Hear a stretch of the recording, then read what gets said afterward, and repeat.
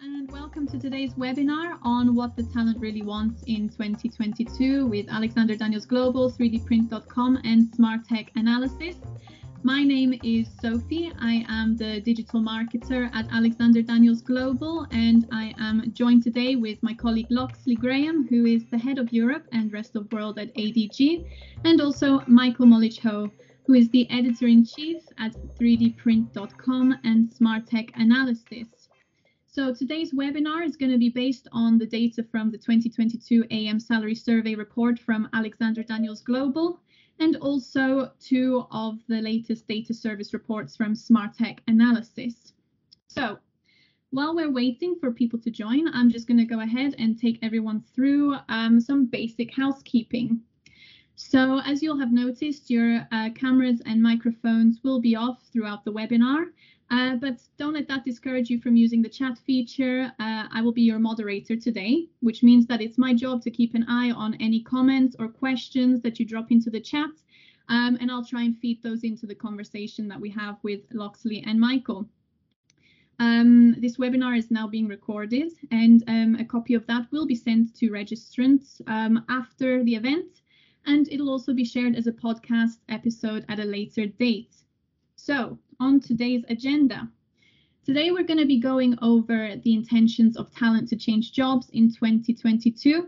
We're also going to talk a little bit about how you can use the data that we're sharing to attract top talent to your organization. And those 2 points will be covered by Loxley. Then we're going to hand over to Michael, who's going to go over some smart tech market data and tell us how that can inform us about where to hunt for jobs this year and going forward as well. And then we're going to hand back over to Loxley after that, who's going to go through some tips for managing salary expectations and also for negotiating compensation packages in the AM industry. So without further ado, I'll hand over to Loxley, who's going to get us started on the intentions of talent to change jobs in 2022. Thank you, Sophie.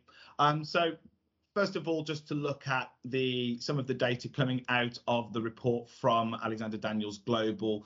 Each year we run a salary survey that really focuses on and tries to understand some of the different data points from candidates from a salary perspective. We also host a talent market white paper that also investigates some of the different likelihoods for different candidates and also employers to look at making transitions or changes in their careers. One of the questions that we have recently asked was how likely are AM professionals to change jobs in 2022?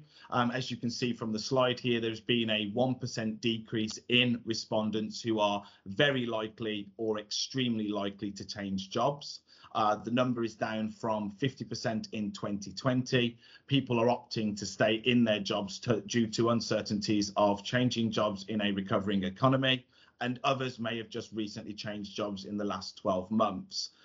In contrast, there has been a 2% increase in respondents who are unlikely or extremely unlikely to change jobs now. Just to elaborate on that a little further, I think some of the key reasons behind this and some of the things that we have observed through the conversations that we have held with candidates alongside some of the discussions that we've held there with companies that we are working with is that the pandemic has definitely made an impact on people's intentions to move roles. The uncertainty that we have seen through the pandemic, the uncertainty that we have seen there for people to relocate and then be able to easily get back home if there is ever a crisis or an emergency has really came to more of the forefront of people's thinking. And so as a result of that, we are seeing now people less likely to be willing to make that move. Of course, it's perhaps not as much of a decrease as we may have initially expected, but there definitely has been an impact as a result of the pandemic and also some changes in the market as well that have resulted in people being less likely to make a move at this time. The next slide, as you can see here, is talking about the likelihood of talent to change jobs. Again, just to talk a little bit about what's on the slide here, since 2018, there has been a year-on-year increase in talent identifying themselves as extremely likely to change jobs, overtaking those who only feel likely to change jobs, meaning that there is a growing certainty among talent to consider this. Equally, in the unlikely category, there has been a decrease in respondents identifying themselves as such. likely identifying more strongly as one of the other categories there. Again, to go into this, I think when we look at this now and when we start looking more into the future here, previously there has always been that increase to be willing to move. I think as a result of the technology growing, as the adoption rate happens, as you see end user adopters also look more into the technology, there certainly has been always that willingness and more likeliness to transition and move into roles there. Of course, as a result of the pandemic and other things hitting recently, that has of course changed and impacted this, but ultimately I think there has always been that trend and that transition to look at changing roles, and hopefully that will continue to happen as we move forward here. So moving forward then into some of the top in-demand roles in 2022, AM professionals who belong to these disciplines may find it easier to find work over the next 12 months. This year, sales has overtaken R&D as the top in-demand discipline in the AM industry. This comes as the industry picked up as we emerged on the other side of COVID. The roles have evolved to involve both commercial and technical elements now. So just to talk a bit more about these particular data points, as you can see, sales is now really one of the main areas in demand there for professionals there to find it easier to find opportunities. One of the main reasons for this is the transition now from what sales used to be viewed as, which was purely a commercial transaction, people who would be more of hunters or farmers going out to either find business or tend to the markets that existed there, and the role evolving more into including more of the technical aspects of perhaps applications or technical sales there, which is definitely much more focused on collaborating and talking more with the engineering teams, with the decision makers there around technology and adoption of technology within organizations. And so as a result of that, what a salesperson means to organizations generally has shifted and transitioned into being more of a technical consultant, somebody who can really understand the needs of the customer and be able to advise appropriately related to that. With that being said, we aren't really seeing any major decrease in the demand around areas like R&D, like applications and consulting and service. And I think this is really reflective of where AM is now starting to move more into, which is a much more mature technology that requires that further infrastructure to be able to support customers and be in a position to be able to offer them not only the initial sort of bid and conversation, but then the understanding of how this technology can benefit them, the research and development into what is really needed, so providing a solution to a problem as opposed to trying to find a problem for a solution. And ultimately there is the need to be able to service, maintain and keep these machines up and running there within facilities. And then going into the final point here, what does the talent want in 2022? In the 2022 AM salary survey report, the AM professionals highlighted career progression as the biggest motivator for changing jobs. This shows us that talent perhaps feels there isn't enough opportunity for internal career progression, or that they may be desiring a new challenge in a new workplace. Salary is no longer the number one motivator for talent, although as you can see, it is still definitely up there. Career progression definitely is becoming more to the forefront of people's minds. I think one of the main reasons that we see this is, again, the maturity and the adoption of the technology, the need for people to be able to lead from the front, to be able to advise how this technology can be utilized better, and also perhaps more importantly, some of the mistakes previously made in the past in terms of where adoption happens, what technology needs to be adopted for a company to be successful, what solutions realistically integrate into the vertical markets that you are focused on. I think people understand and see the need for the transition from the shop floor into mid-management into senior management there is really required. So career progression really does become more of a driving factor for people. I think perhaps one of the reasons why salary isn't as much of a motivator as it was previously is that the salary within AM, or the salaries, sorry, within AM have definitely became a lot more normalized, although we still have a long way to go. I think that people realize and understand what expectations they can have in the market, whether that would be geographically or related to the discipline that they are focused on. And so there perhaps isn't that same demand and need to see an increase in salary if you already understand that you're within the salary range for where you are at your current level. And that is where I believe then career progression becomes more of a driving factor, because ultimately career progression will then really result in increase in salary in most instances.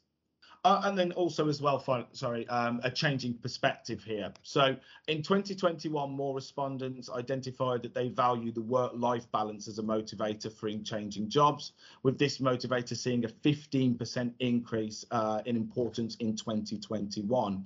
Similarly, for work environment culture, this motivator has seen an impressive increase in importance, namely by 32% on the previous year, with many organisations initially struggling to adjust to the shift in home working. We now see professionals wanting to ensure that their workplace is positive and inspiring.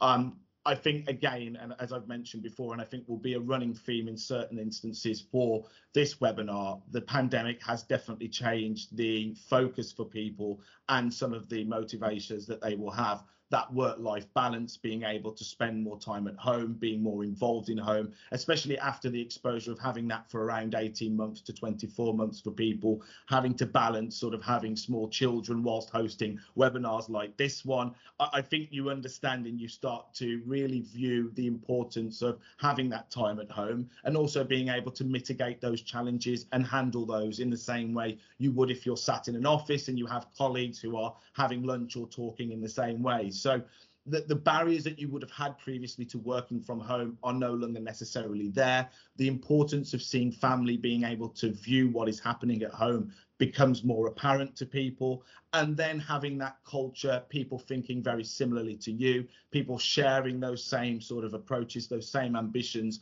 those same motivations, also becomes very important. Because if you're working for an organisation that perhaps does not share the same enthusiasm for being at home, or alternatively the same enthusiasm for being in the office, collaborating together, that can be something that can be a real detractor from your own ability to progress, from your own ability to deliver at work. So it definitely makes a lot of sense as to where these factors become more important, and a very clear result, a clear indicator as to where this comes from. Great, thank you so much, Loxley. It just sparks a little bit of a question for me, though. So from all this data that we've just gone through, yes, I'm now wondering, what advice would you give then in terms of using this data to attract talent to an organization? If this is what the talent really wants and what they've said that they value through the survey report that we've released, how would you use this to give advice on to an employer, for example, on how they can attract talent to their organization? Oh, great question, Sophie. I think a couple of things that would spring to mind immediately related to that. One would be looking at the motivators for potential candidates joining your business. I believe that it makes it a lot easier to be able to build up a proposition that will appeal to the type of talent that you want to attract to your business. And I think that's really important to reflect on and to acknowledge that for some people, having a business that is predominantly based from home works very well. For some organizations, having a team that is very much focused on being in the office also is a real important factor. So being able to build your business in a way that offers and attracts that talent to your organization, perhaps it is having more holiday so that even if you are in the office, you get more time away at home. If it is being able to have that flexibility to join team meetings through communication devices like Teams, like Zoom, like other programs that exist out there, it makes sense to be able to offer those solutions to different potential employers.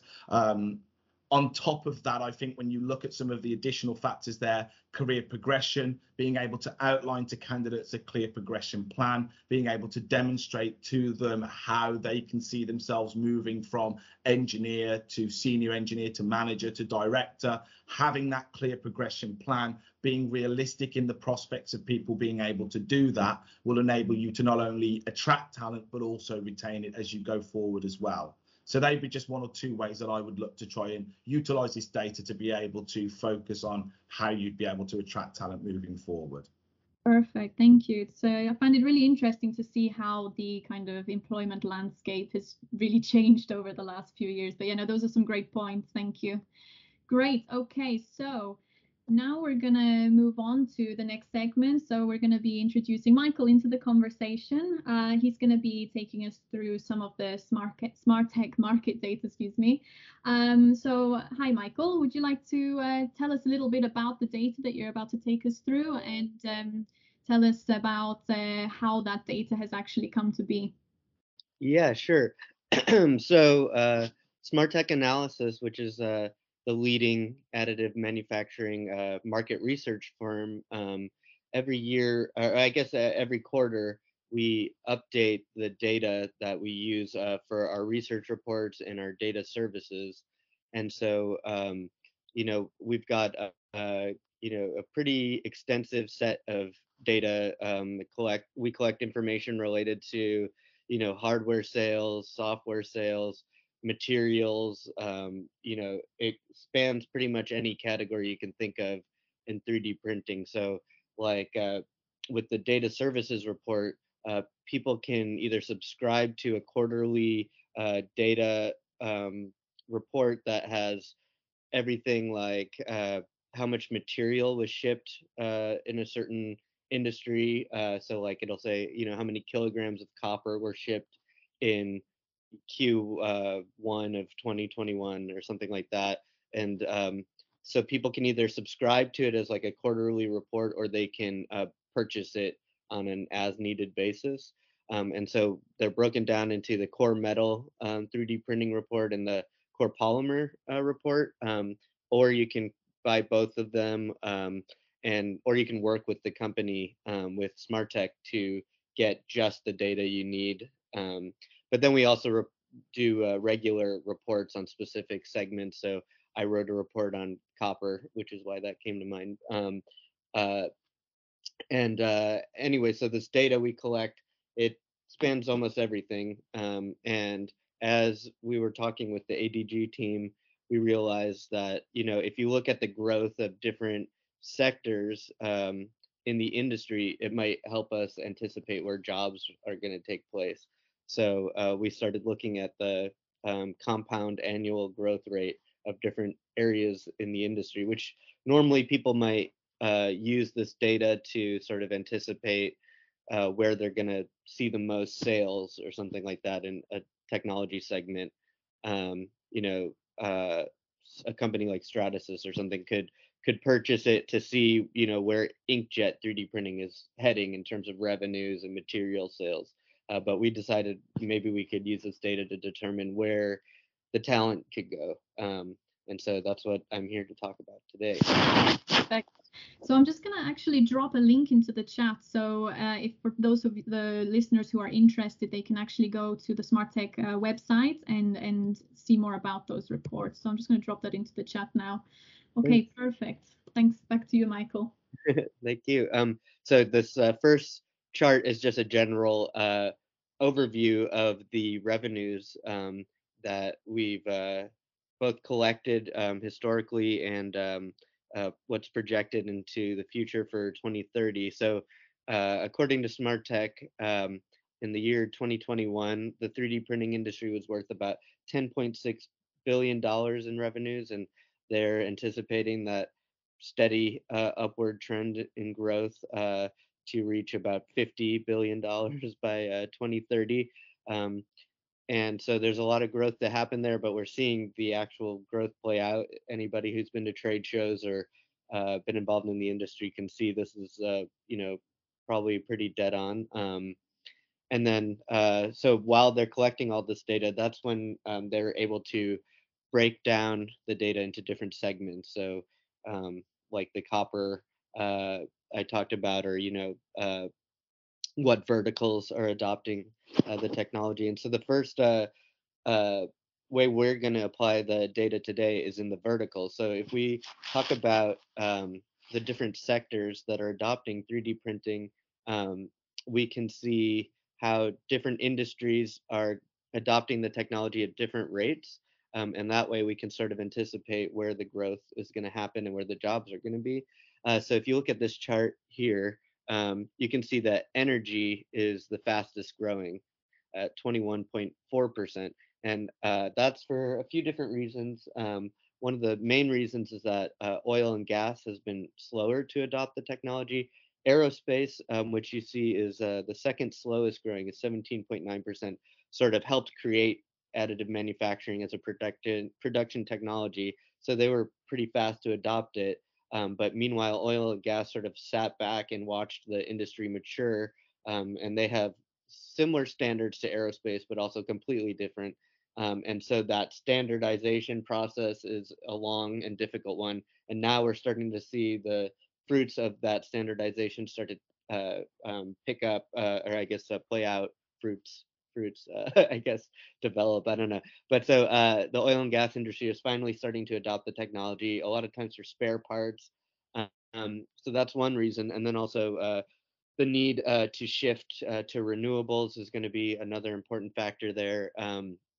So we're not only seeing oil and gas adopting the technology, but we're seeing like nuclear power is starting to use 3D printing a lot more, and then also renewables like wind turbines. We've got a couple pretty important use cases there. Like GE has just opened the world's largest concrete 3D printing facility, and they're going to use that to research and develop concrete 3D printing for wind turbine bases. And so I guess the point here is, either if you came from one of these sectors already, you might not be involved in 3D printing in the first place, but you're looking for work in a growing industry, you could, try to anticipate where these jobs are going to happen. So you might be somebody who's already working in energy, and you could try to push for the growth of additive in that sector, or look for jobs where where a wind turbine company, for instance, might be starting to adopt 3D printing. You could look for work there. Um, and similarly, we're seeing that dental is having the slowest growth. So if your background was previously in dental, you might think about pivoting to medical or something similar, where your knowledge of the materials might play a part, or your knowledge of regulations might play a part, or your just general background, depending on where you are in your career. So if you're fresh out of college, here's a good chance to sort of align yourself with one of these verticals. If you're in the market if you've been in the job market for a while, um, you can try to strategize how you might either use your background from one of these verticals, or your passion for one of these verticals, to get into the AM sector that way. Um, and so, I didn't exactly say why dental is the slowest, but it's one thing I wanted to mention quickly, and that's just because uh, it's already used 3D printing for quite a while now. It's one of the most saturated verticals for 3D printing, with invisible aligners and other components. I guess they don't call them components, but now I can't even remember what they call them. But uh, that's probably the reason why it's the slowest. But let's jump into the next area that we wanted to talk about, unless Loxley wanted to weigh in for any reason, or Sophie. So we were going to then apply our numbers to job growth in certain regions of the world. And so you can see, looking at this, that a lot of North America and Europe, for instance, are sort of there's not a lot of variation among all of these different areas of the world. But if you combine the Asia Pacific region and Greater China, you see like tremendous growth there. And I mean, that plays out in what we see in the industry. There's a lot of Chinese and Korean and Japanese companies that are really sort of starting to explode in terms of their participation in the market. And they're starting to grow beyond their national borders a lot. So, there's some companies like Farsoon that does metal and polymer sintering. They're starting to become competitive with some of the established German and North American players. And as that happens, depending on where you are located, you might be an ideal candidate for participating as like a sales or marketing person, um, or even if they start opening offices in North America and Europe, you could get a role in one of their new offices as an administrative person or anything. Basically, as they grow, they're going to want to have personnel in the markets that they're trying to serve.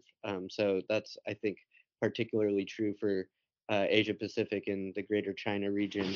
Um, and that could even be important as we move into more remote work, like Loxley was discussing. Uh, they might not necessarily need somebody on the ground in a Shanghai headquarters. They might just want somebody to work remotely and do sales in North America or something like that. So I think as the job market shifts with COVID, there might be way more opportunities than you previously would have thought in terms of remote versus on the ground work. It's interesting. I think the key thing here is actually that in the Asian Pacific market, in the Greater China area as well, the thing that they really value in terms of creating remote job opportunities is English language skills, isn't it? That's why there would be so many more, job opportunities opening up remotely for people within Europe and also within North America in the APAC region. Yeah, and thanks for catching that second bullet point. I just started going off. But yeah, that's definitely true. And I mean, as they go into Europe, they're gonna want representatives for the different languages there too. So I would think Germany in particular, probably For sure. France too. Perfect. Um, and then so the final set of data we were looking at is the growth by technology segment, which is sort of a more interesting, more nuanced way of looking at the job market, um, because we're talking about sort of technologies that are growing, not like regions and verticals. So you can see here that like plastic extrusion and non-metal binder jetting and material jetting are the slowest growing technologies here. And in the case of plastic extrusion, that's because it's the most saturated technology on the market, with desktop 3D printers and Stratasys machines already heavily dominating the market. And then with the other two technologies, it's because they're mostly useful for prototyping and model making. And so then we see that the highest growth is happening with the bound metal segment, which includes metal binder jetting and bound metal deposition, or bound metal extrusion. Um, and so there's a lot of excitement about that segment in particular, partially because of the low cost of much of the technology and the high throughput that can be achieved with metal binder jetting. Um, but as I was discussing with the ADG team prior to the webinar, you can bring over, actually Loxley pointed this out, you can bring over your expertise from something like, if you're in the metal injection molding market, which is what plays a big influence in the bound metal segment. You might already have experience there that you could bring over to this growing additive space. Additionally, you might have familiarity with plastic extrusion, which is sort of the basis technology for bound metal extrusion.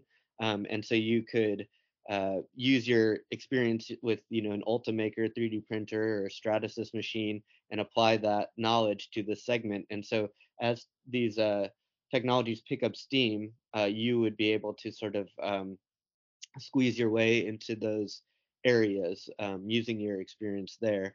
Besides that, like the way that you might use this data would be sort of just to educate yourself on the different technologies so that you could learn as much as you can about them in order to position yourself as a candidate for a company that's adopting one of these technologies, which is increasing all the time, as we see here. Um, there's not a huge amount of education out there, educational resources out there for this stuff. There's tons of webinars, and there's some textbooks and journal articles, but I think this is sort of where the data can't quite meet the needs of the world out there, because in addition to data, we need educational resources. So you can only go so far with knowing where the industry is going. You have to figure out how to educate yourself next. And to me, that's a huge business opportunity there. There's tons of potential for somebody who wants to create educational resources for businesses, for training, for I guess white papers and things like that that job candidates and more could use to educate themselves and businesses could use to educate themselves. And that's about all that I had planned on saying.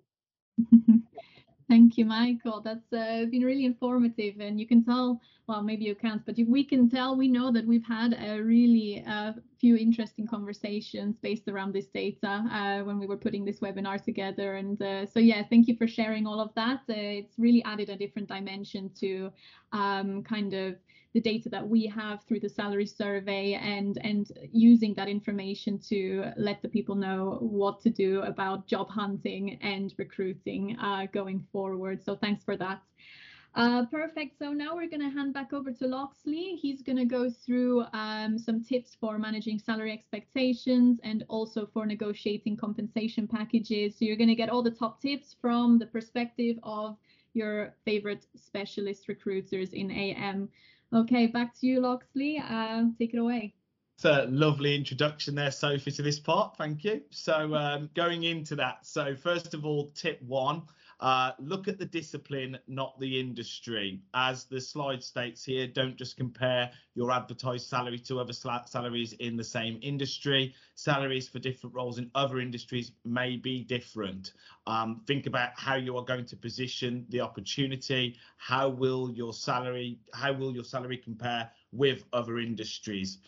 The main point that I'm looking to make here, or the main point that we are looking to make here, is that ultimately you have to look at what this person will be doing and not necessarily the sector that it falls within.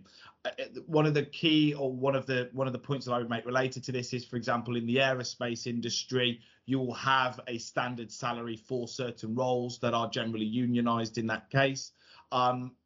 That can then make it very difficult to be able to attract talent into those businesses because of the fact that you are limited by the wider pay structure. In some cases, you need to look outside of this, though, and focus more on the specific discipline, the specific role that this person will be doing, and how that would then compare across the piece.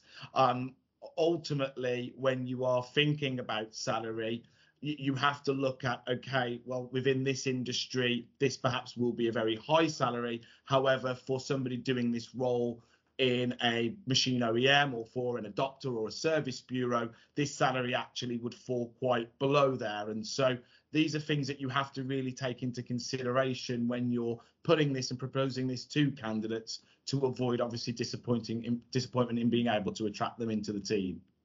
The second tip there, think beyond salary. What can you offer? And I think this also leads back into some of the data points that we were talking about earlier about that work-life balance, about career progression. And just to go into the slide, it's just as important for you to sell the role to the candidate with an attractive price tag, but it can also go beyond that. Consider how being clear about opportunities for progression and future emerging capabilities can help you manage salary expectations. By that, again, what we're talking about, have that clear progression plan in place, be able to talk to candidates about this. Think about the wider things that you could offer somebody, whether that would be training, whether that would be additional social events. Think about the sort of people that you want to bring into your organization, the culture that you want to build within that business, and what can be offered in relation to that. Salary is something that is very important for people, but especially when you look at places like the United States, that wider benefits package also is very important. Being able to offer those additional benefits and the things that will really make the difference between somebody being able to accept your offer or having to turn it down due to family reasons. And a good example of this is when we're talking about progression would be the movement from an engineer through to a senior engineer. So as you can see here, interviewing a candidate whose salary expectation is around 45k, you aren't planning to offer more than 42k for the role. So we're talking about a 3k difference, which from an employer's perspective may not seem to be too much, but from an employee's perspective could be the difference between being able to buy a house or not.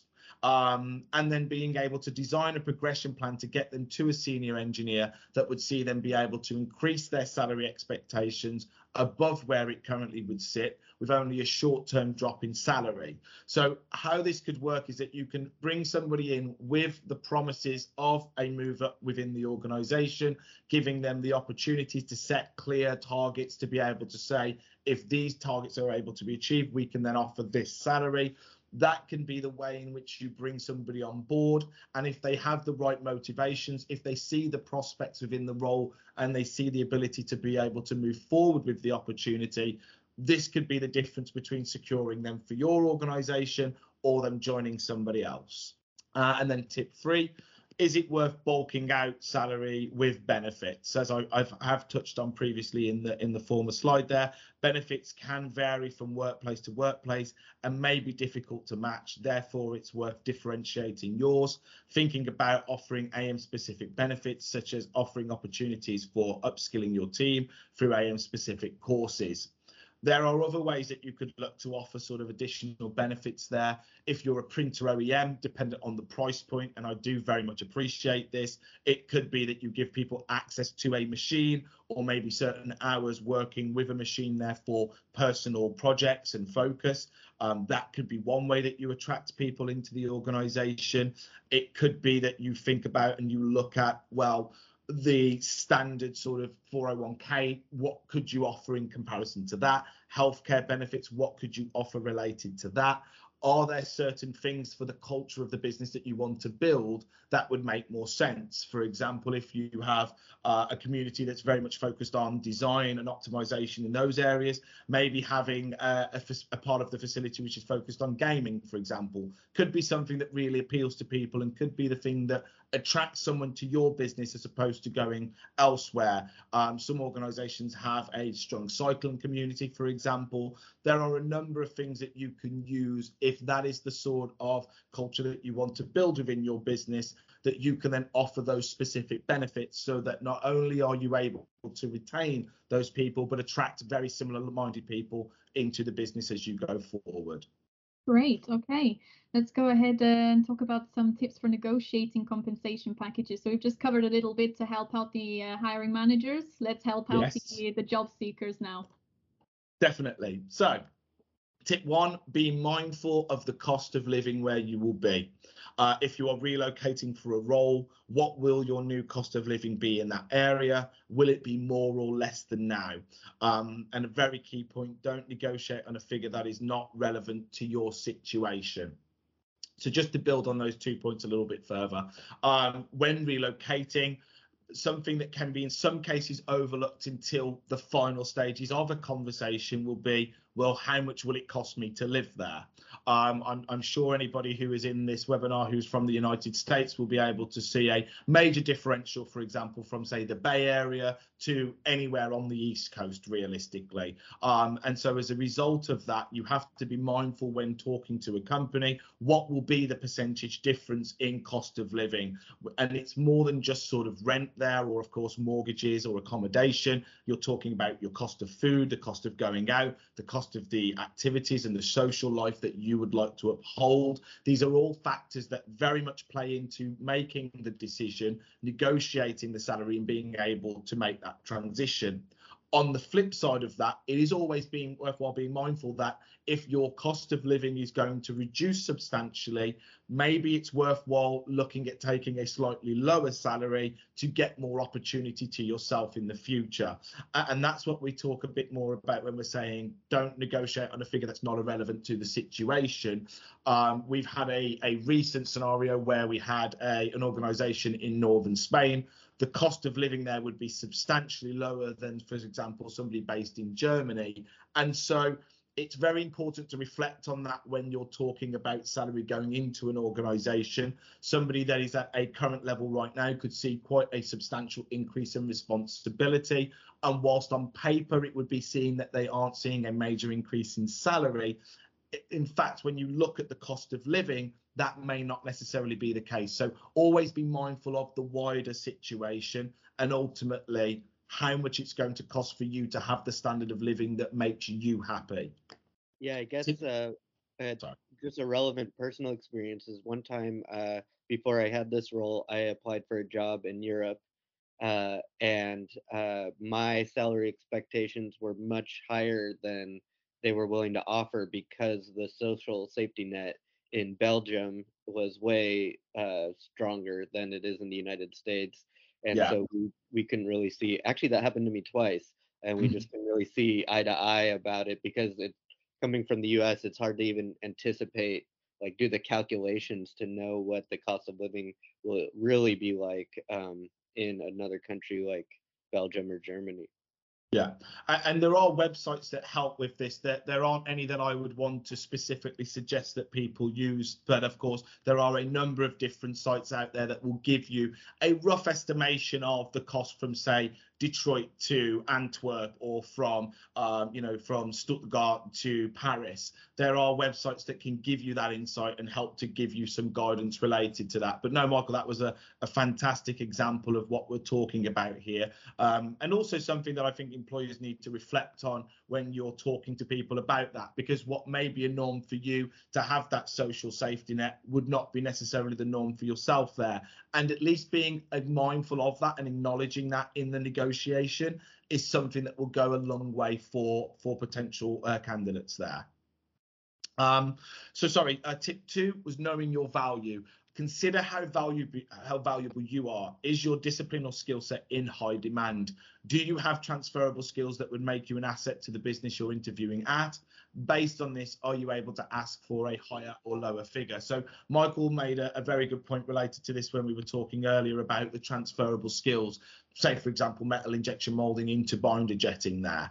Having that past experience in some interviews can be completely irrelevant. In others could be the difference between you being the number one candidate that they will go above and beyond to bring on board.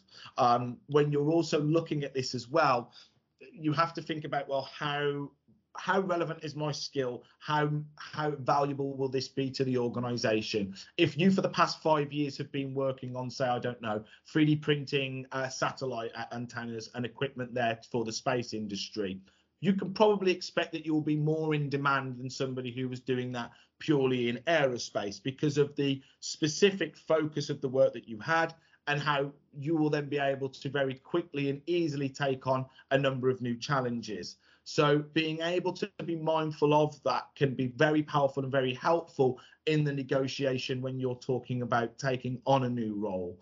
And as a result of that, could you ask for more money, or would it perhaps be more mindful to ask for a slightly lower salary to be able to go in, prove yourself and be able to demonstrate the skills that you have? Because the transferable skills that you may be referring to could be several years out of date. And although you may have done the work that the potential employer is looking for, you have to be mindful as to how relevant that would be.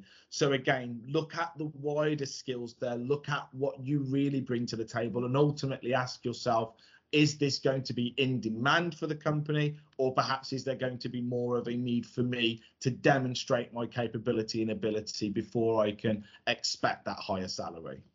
And then tip 3, what do you actually need? What figure is most likely to motivate you? I as a recruiter and as somebody who speaks to a number of different candidates very regularly, I generally will hear people say, well, I've spoken to X person at Y company and they told me they get Z amount. I've looked at this survey. I've looked at the Alexander Daniels Global Salary Survey, which is a very, very good insight to salaries within the industry. And it advised that I looked for this sort of salary here.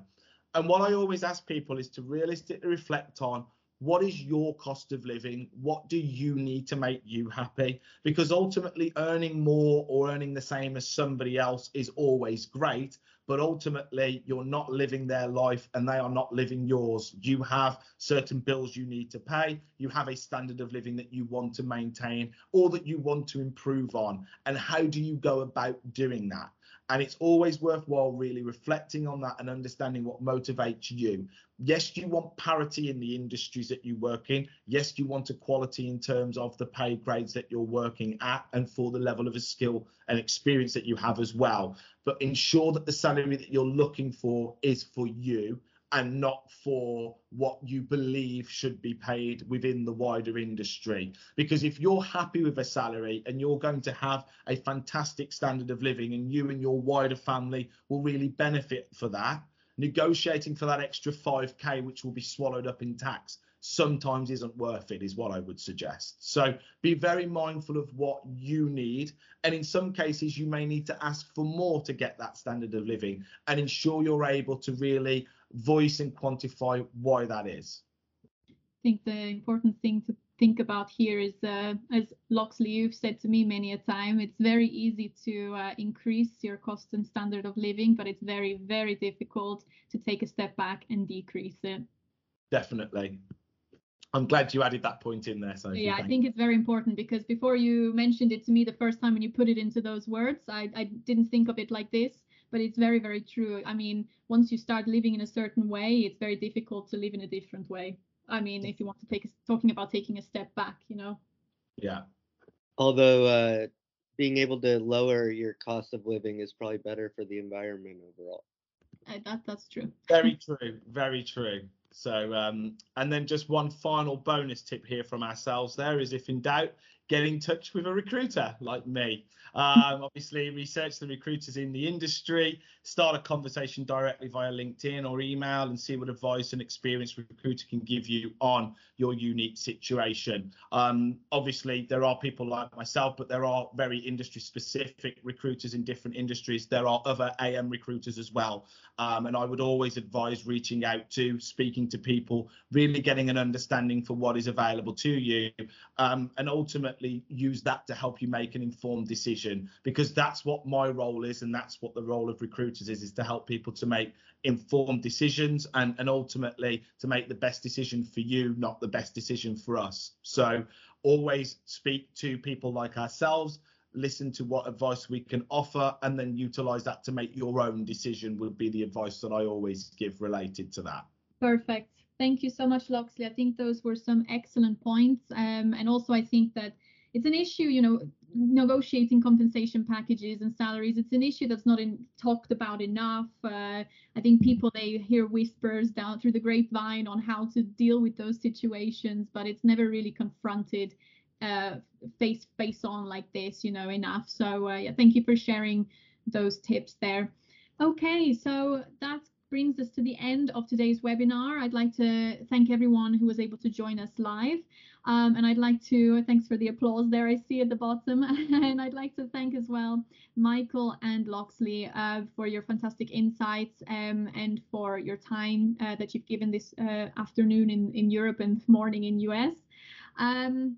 So now's the time as well. If you have any burning questions that you'd like to put to Loxley or Michael, you can drop those into the chat. And while you're typing those, I'll just go over a few ways that you can stay in touch with either 3dprint.com and Smartech or Alexander Daniels Global. So you'll find Smartech and 3dprint.com on LinkedIn, YouTube, Twitter, and Facebook. So you can also stay in touch with them, specifically with Smartech. If you'd like to learn more about their 3D printing data analysis and consulting, you can inquire at the email address info@smartechpublishing.com. If you'd like to keep up with the latest 3D print news and sign up for 3dprint.com's newsletter, you can do that at 3dprint.com/newsletter. And if you have any specific 3D printing news or tips that you would like to be published in 3dprint.com's media website, you can get in touch with them there at digest@3dprint.com. So as has been mentioned throughout today's webinar, they offer as well two specific reports, the Core Metal Additive Manufacturing Service Report and the Core Polymer Additive Manufacturing Service Report, which they've used to create the data for today's webinar. And then looking at alexanderdanielsglobal.com, you can keep in touch with us through LinkedIn, Twitter, and on YouTube. And In terms of newsletters, we offer a monthly talent market and hot candidate update newsletter. So that's specifically aimed for employers, hiring managers who would like to get an insight into what's going on in the talent market in regional hotspots each month. And also to receive 2 to 3 hot candidate profiles straight to your inbox so you can get the hottest candidates in the industry right in front of you. Having said that, if you would like to be featured as a hot candidate in our newsletter to our employer contacts, you can get in touch with me at sophie.pontoppidan@alexanderdanielsglobal.com. I know that name is a mouthful, so you can also find me on LinkedIn and on the Alexander Daniels Global website if you'd like to get in touch about being featured as a hot candidate. So in terms of resources from alexanderdanielsglobal.com, we obviously have the AM salary survey report, which our data from today's webinar has been based on. It's a free download. If you haven't downloaded it already, I highly recommend to go ahead and visit our website and get your free copy today. Also, I'd like to invite you to our next webinar, which will be on the gap in DEI in the AM workplace. So that's the gap in diversity, equity, and inclusion in the AM workplace. The details of that are still being ironed out, but if you head to our website again, you can find that a dedicated page on there about that. So you can get an idea of what we're going to be talking about in the next upcoming webinar. Okay, I can see no questions have come in, which means we must have done an excellent job in covering all the bases. So thank you very much for joining us, and we'll see you next time. You've been listening to a webinar from Alexander Daniels Global, your expert recruiters in additive manufacturing. Find us online at alexanderdanielsglobal.com, on LinkedIn, Twitter, and YouTube. See you next time.